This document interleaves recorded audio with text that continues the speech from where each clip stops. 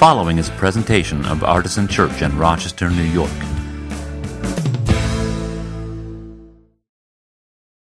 What is this mixtape series we've been doing? This is something that's been a lot of fun. We're in the fourth week of this. We have one more week coming up next week. It's our fall kind of celebration, invitational outreach series. We call it Music for Heart, Soul, and Mind. And whereas typically in church, and Artisan is not an exception to this most weeks, there's a topic or a scripture passage that's kind of the center point for the day. And the music is built around that, and the preacher preaches a sermon built around that, and that's kind of the way it goes. But being a very artistically inclined congregation, and with a lot of musicians in the room, we've been doing this off and on. We do it every few years, where we start with a musical genre. You see them listed up there.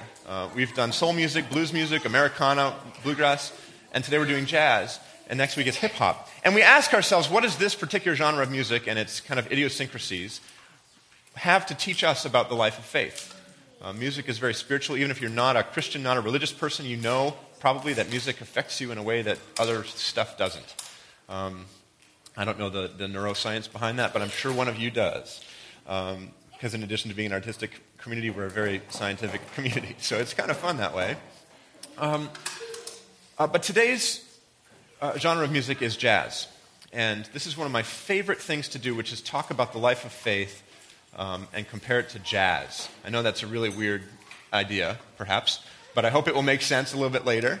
But first, to set the stage, we want to hear some jazz music, and we have two absolutely fantastic jazz musicians here with us today, Greg Wachala and Mel Henderson. Would you guys come on up, and would you welcome them? And they're going to perform some for us.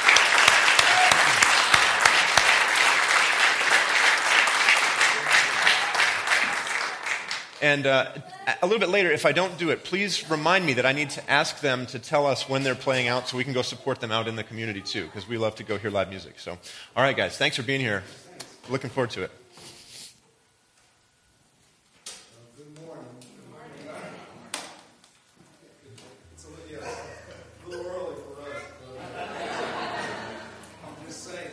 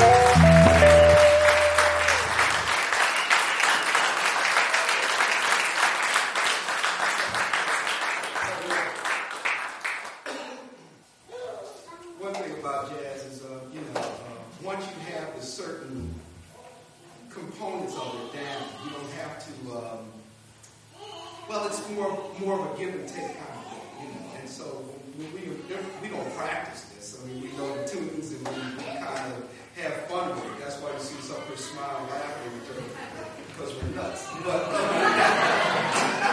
you know, but we have some fun with it, and that's the whole thing about jazz, being in the moment and trying to, inspire yourself and do some different things and stuff. So we're going to do a blues now. I don't know what the melody's going to be, but we'll figure it out.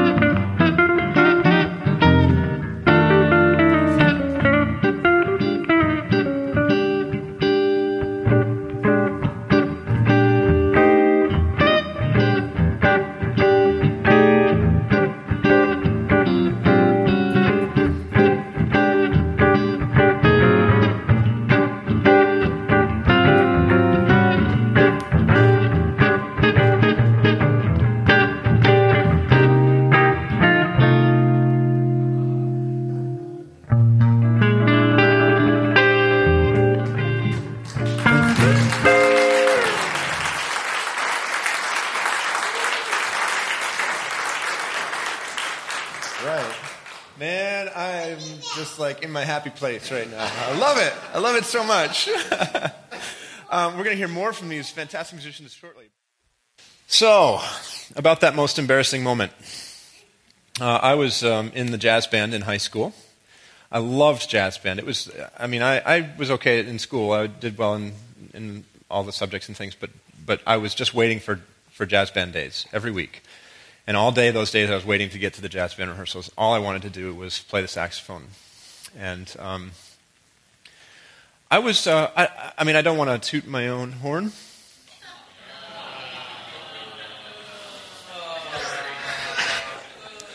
But I was pretty good. I was pretty good at saxophone. I play guitar now much more often than I play saxophone, but I will never be as good at guitar as I was at saxophone. And it was like my thing that I did. And we were doing a jazz band concert one day for the whole rest of the school. And we're playing along. I don't remember what the tune was. It was like big band music mostly. And in the corner of the room, I saw two of the three prettiest girls in school that I wanted to date. I didn't even know how to date a girl, but that's what I wanted to date these particular girls. Not all at the same time. Just sorry. I wanted to have a girlfriend, and I didn't know how to do that. And I thought, I have a solo coming up, and I'm pretty good at this, and I'm going to win at least one of their hearts with this solo. I didn't really understand how this worked, as I said. There's nothing that 15-year-old girls like more than big band music from the 40s, right? So the solo comes up, and the thing is, in the saxophone section, you're all seated, and if you solo, you have to stand up to take your solo, right? So I'm like, I'm going to stand up, I'm going to blow this solo out, it's going to be amazing, and they're just going to be like, when can we go on a date? That was my plan. So the solo's coming up, I stand up and lock my legs behind me, I'm getting ready to play the first note. And I wasn't good at physics. The gymnasium floor was rubber, that rubberized kind of gym floor, you know the type? And the chairs for the sax section were those metal folding chairs with the rubber feet on them. And when I stood up to play this solo, I tipped over that chair so hard, and it just, bam, just clattered on this floor, and the big echoey room, and it echoed and rattled and echoed and rattled. And I was totally lost. I had no idea what key we were in. I didn't even know what song. I didn't know what state I was in. I was so embarrassed. I was in a state of embarrassment. And that's the story of how I never went on a single date with anyone from my high school.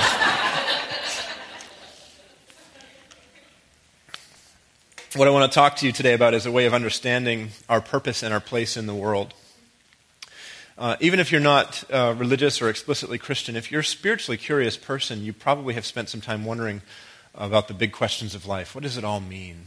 How is it that we are here on this little tiny planet spinning around a little tiny star that's spinning around in this relatively tiny galaxy in an ever-expanding universe, and yet we're here and we have joy and pain and hunger and love, and what does it all mean? This is one of the big questions. And if you're a believer in God, those questions become a little bit more specific because you feel like maybe you have the first big question answered, most days anyway, and then you start to think about questions like this. How can you live the life that God wants you to live? What job should you have? Should you get married or not? What do you do if you can't find someone to marry? Should you have kids? How many? What city or town should you live in? What neighborhood in that city or town? How are you supposed to serve God in wherever place you end up being?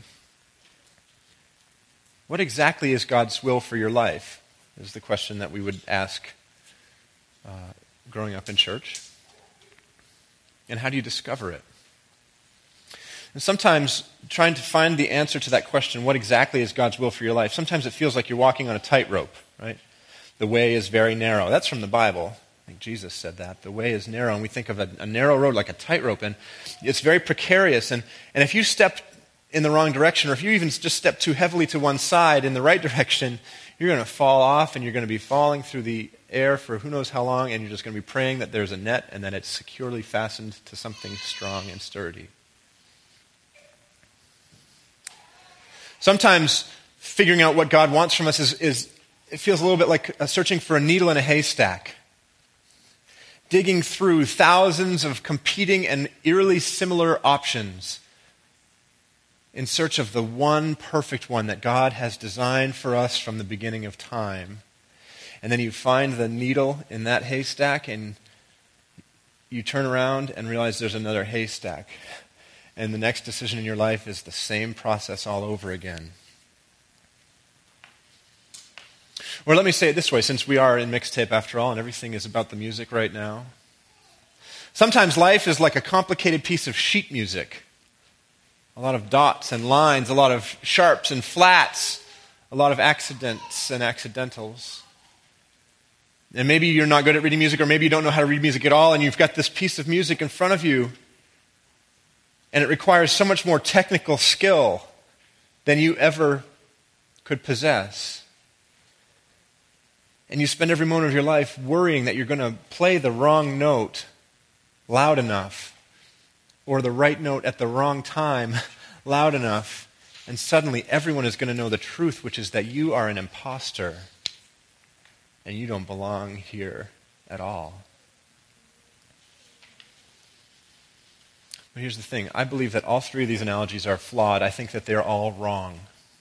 I don't think that finding God's will for our life is like walking on a tightrope. I don't think it's like trying to find one needle in one haystack and then the next needle in the next. I don't think that finding what God wants for us and what God wants for the world is like having a complicated piece of sheet music that you have to play precisely right or you'll be entirely wrong.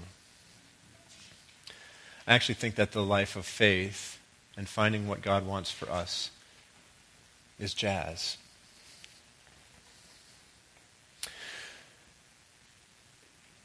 Musicologists can talk about jazz in a lot of different ways. You can think about jazz and say, what makes this piece of music jazz is the way the eighth notes are played, right? We swing the eighth notes. If you're a musician, you know what that means.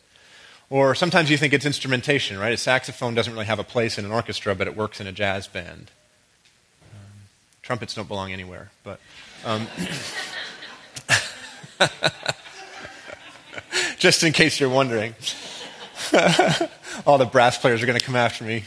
I don't care. They're tiny wimps. Wow. Any bassoon players in the room? No. The way I think the thing that characterizes jazz best and most clearly is the idea of improvisation. You might argue with me. There's other ways to define jazz, but I think jazz is most clearly expressed in improvisation. And if you don't know what improvisation is, it's very simply making up the melody as you go along. It's creating something on the fly. And in my opinion, it's one of the most beautiful musical acts you can possibly participate in. And I think it's a perfect metaphor for the life of faith. And I want to tell you why I think it's a perfect metaphor for the life of faith shortly.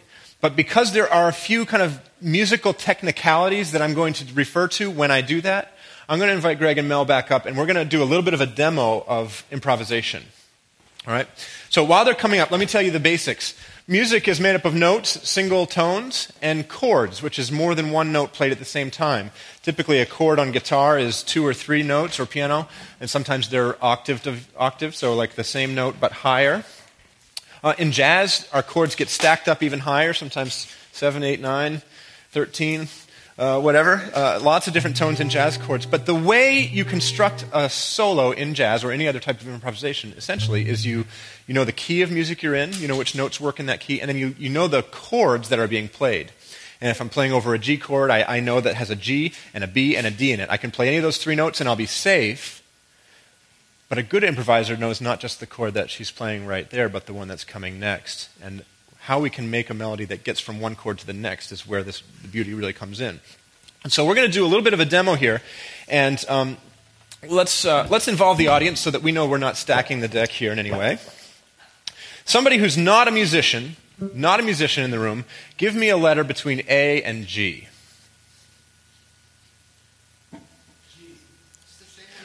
We had G in the 8:45 service, so we're going to choose a different one. Sorry. Give me a letter between A and F. C, all right? Now, somebody who's not a mathematician, pick a number 1, 2, or 3. 3. Uh-oh. 3 is sharp. So we're in C sharp. Heather, the last movie you saw, was it a comedy or a drama? Drama. Okay, so we're going to go with minor. So C sharp minor. All right, you guys? And do you want to do the little 12-bar blue thing? Is that okay, or you want to do something different?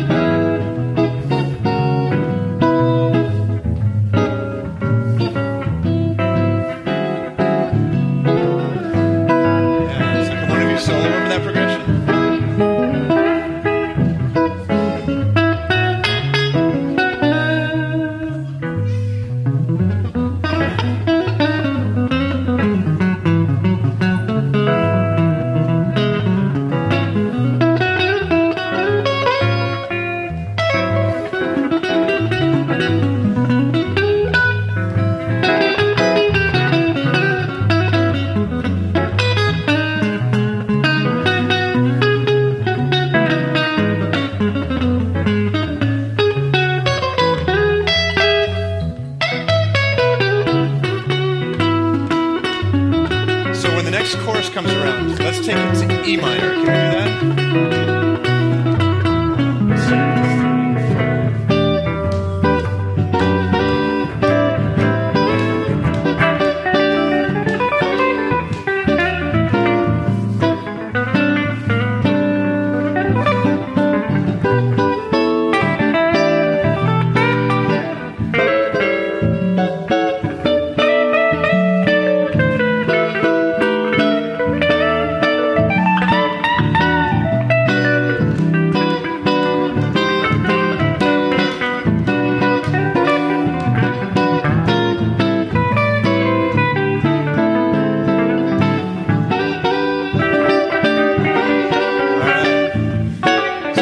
C sharp and change the tonality to major on this next chorus. Can we do that? These guys are good.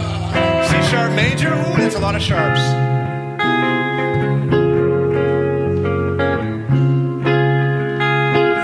Nobody wants to solo in C sharp major.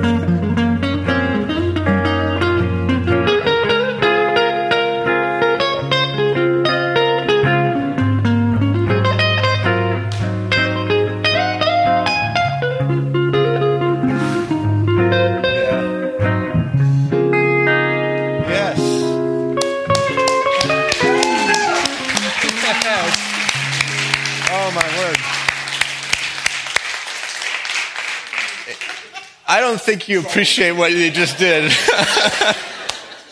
C sharp major. And that was gorgeous phrasing. Oh my God. Okay. Is that what it was? Yeah. Thank you guys so much. You can take another seat, and we're going to have some more music for them in just a second. But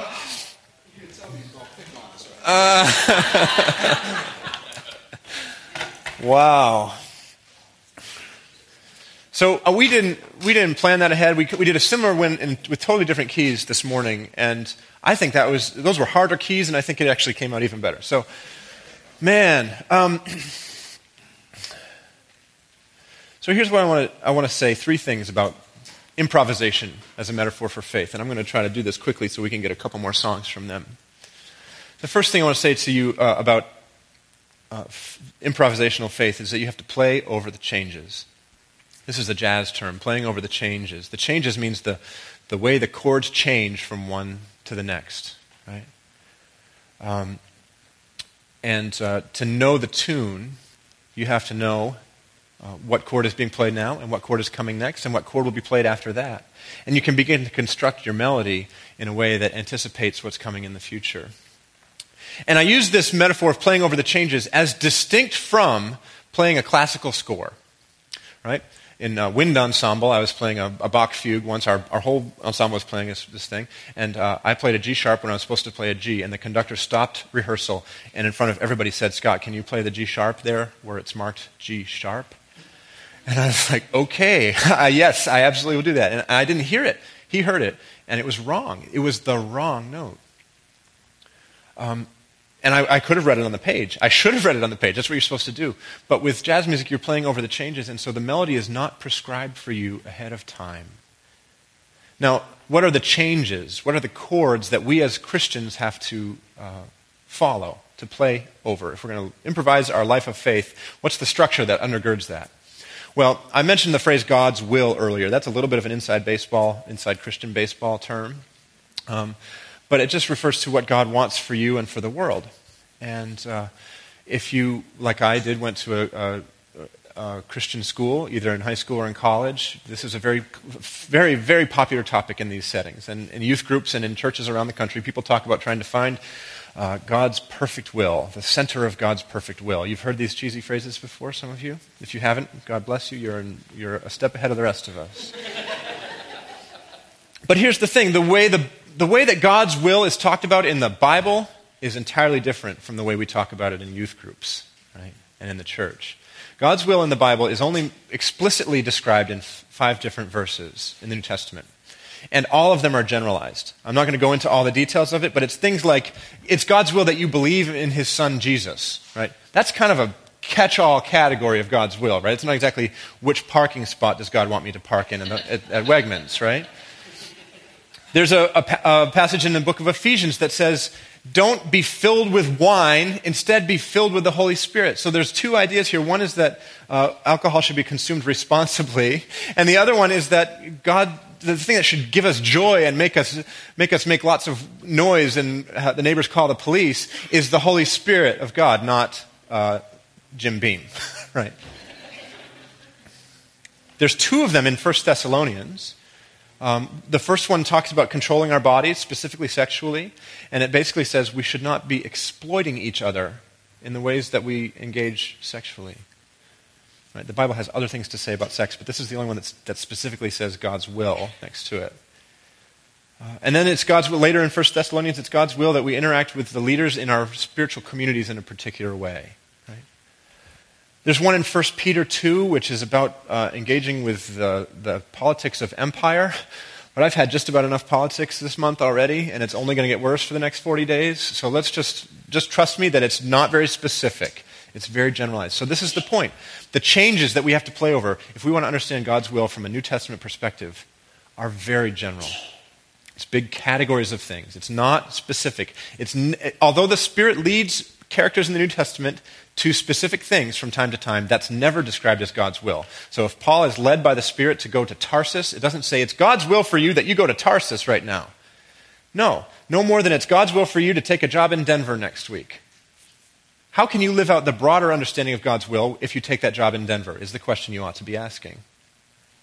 So play over the changes. And the changes are these 5 passages of Scripture that specifically articulate what God's will is, and it's different from what we thought. The second one is this. I'm going to give you another jazz term. The second one is return to the head. Right? The head in jazz music is the original melody of the tune. So Mel and Greg demoed, their first song this morning was Autumn Leaves, which is a classic introductory level jazz tune. They played it at a very high level. But introductory jazz students will do Autumn Leaves almost without fail. In the first semester you study jazz, you'll do Autumn Leaves. Bum, bum, bum, bum, bum, bum, bum, bum, bum, bum, bum, bum, bum, bum, bum, bum, something like that, right? Very simple little melody. And then over the top of that, and over the top of the chord progression in that song, you can do all kinds of amazing improvisation, and they did. But here's the thing. If you're a student just learning how to do this, that's extremely intimidating. And you think to yourself, I am in the wrong class. I don't belong here at all. I could never do that. But here's what you can do. You can fall back to that melody.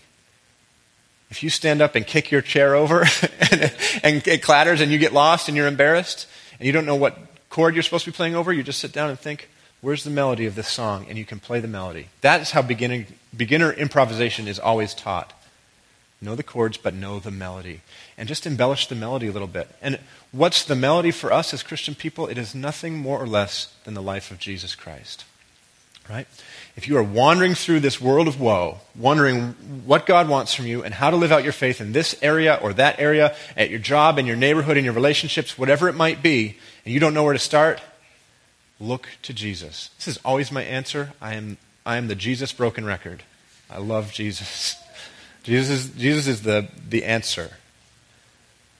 But in this case, Jesus is the example. He's the head. The headship is a big deal in the New Testament too, and Jesus is the head of the church, the body. He's the head of the body. Hebrews 2 says Jesus is the author and perfecter of our faith. So if you don't know which way to turn, you don't know what to do next, you don't know how to make a decision, look to Jesus. Return to the head of the tune. And here's the third one. This is the most complicated and hardest to grasp, but it's also my favorite. The third one is that in jazz and in improvisation, there are no wrong notes. There's only notes that don't resolve. If you do a Google search for jazz, no wrong notes, you will turn up 8 or 10 quotations attributed to various classic jazz musicians. And I'm not sure that any of them are actually verified as having been said by any of those musicians, but I love the sentiment that's contained in them. Miles Davis allegedly said, it's not the note you play that's the wrong note. It's the note you play afterwards that makes it right or wrong. Right?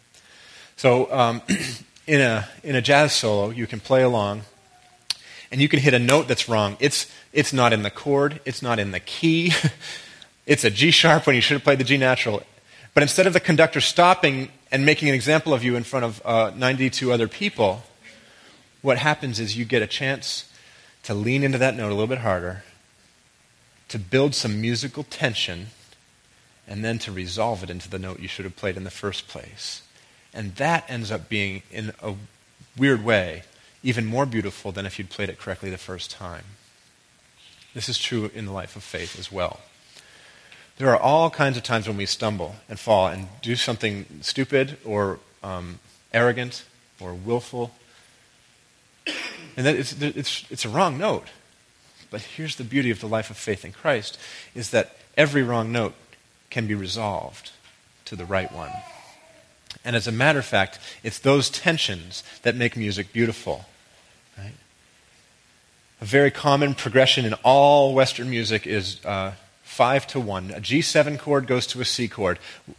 Why does it do that? Why does it sound good to our ears? Well, the reason is that there's 2 semitone resolutions in that progression. The F natural goes to an E. That's a half step. It's 1 key on the piano. It's 1 fret on the guitar. It's T-do in the scale if you sing that Sound of Music thing.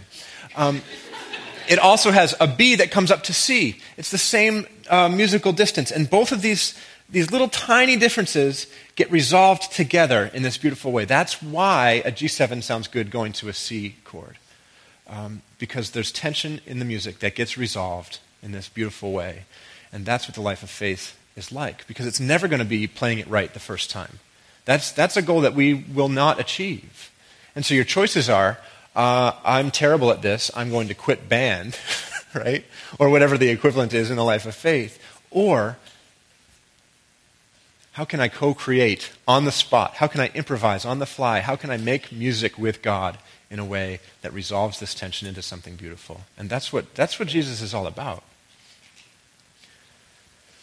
Let me leave you with this from 1 John chapter 1. This is the message we have heard from him and proclaimed to you, that God is light and in him there is no darkness at all. If we say that we have fellowship with him while we are walking in darkness, we lie and do not do what is true. But if we walk in the light as he himself is in the light, we have fellowship with one another. Remember that.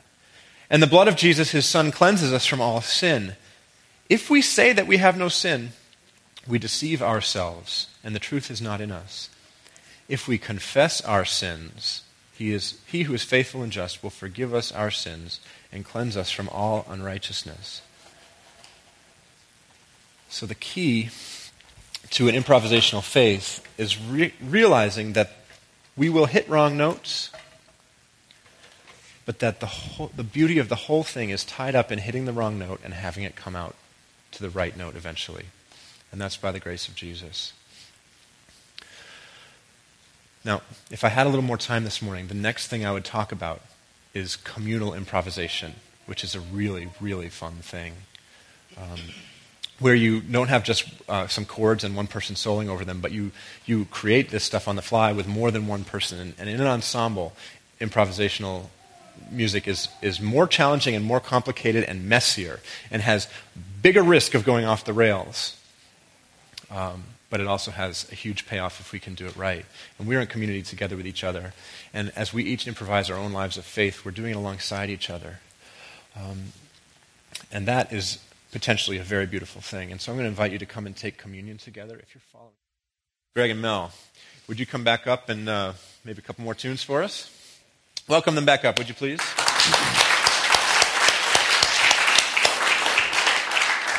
Now, I don't know if you've ever done this before, but I'm going to invite our community to take communion while you play this next first one. So maybe something gentle and soul-searching, and then you can go whatever direction you want after that. But our communion table is open to all who are seeking to follow Jesus in this place. Come and receive the body and blood of the Savior.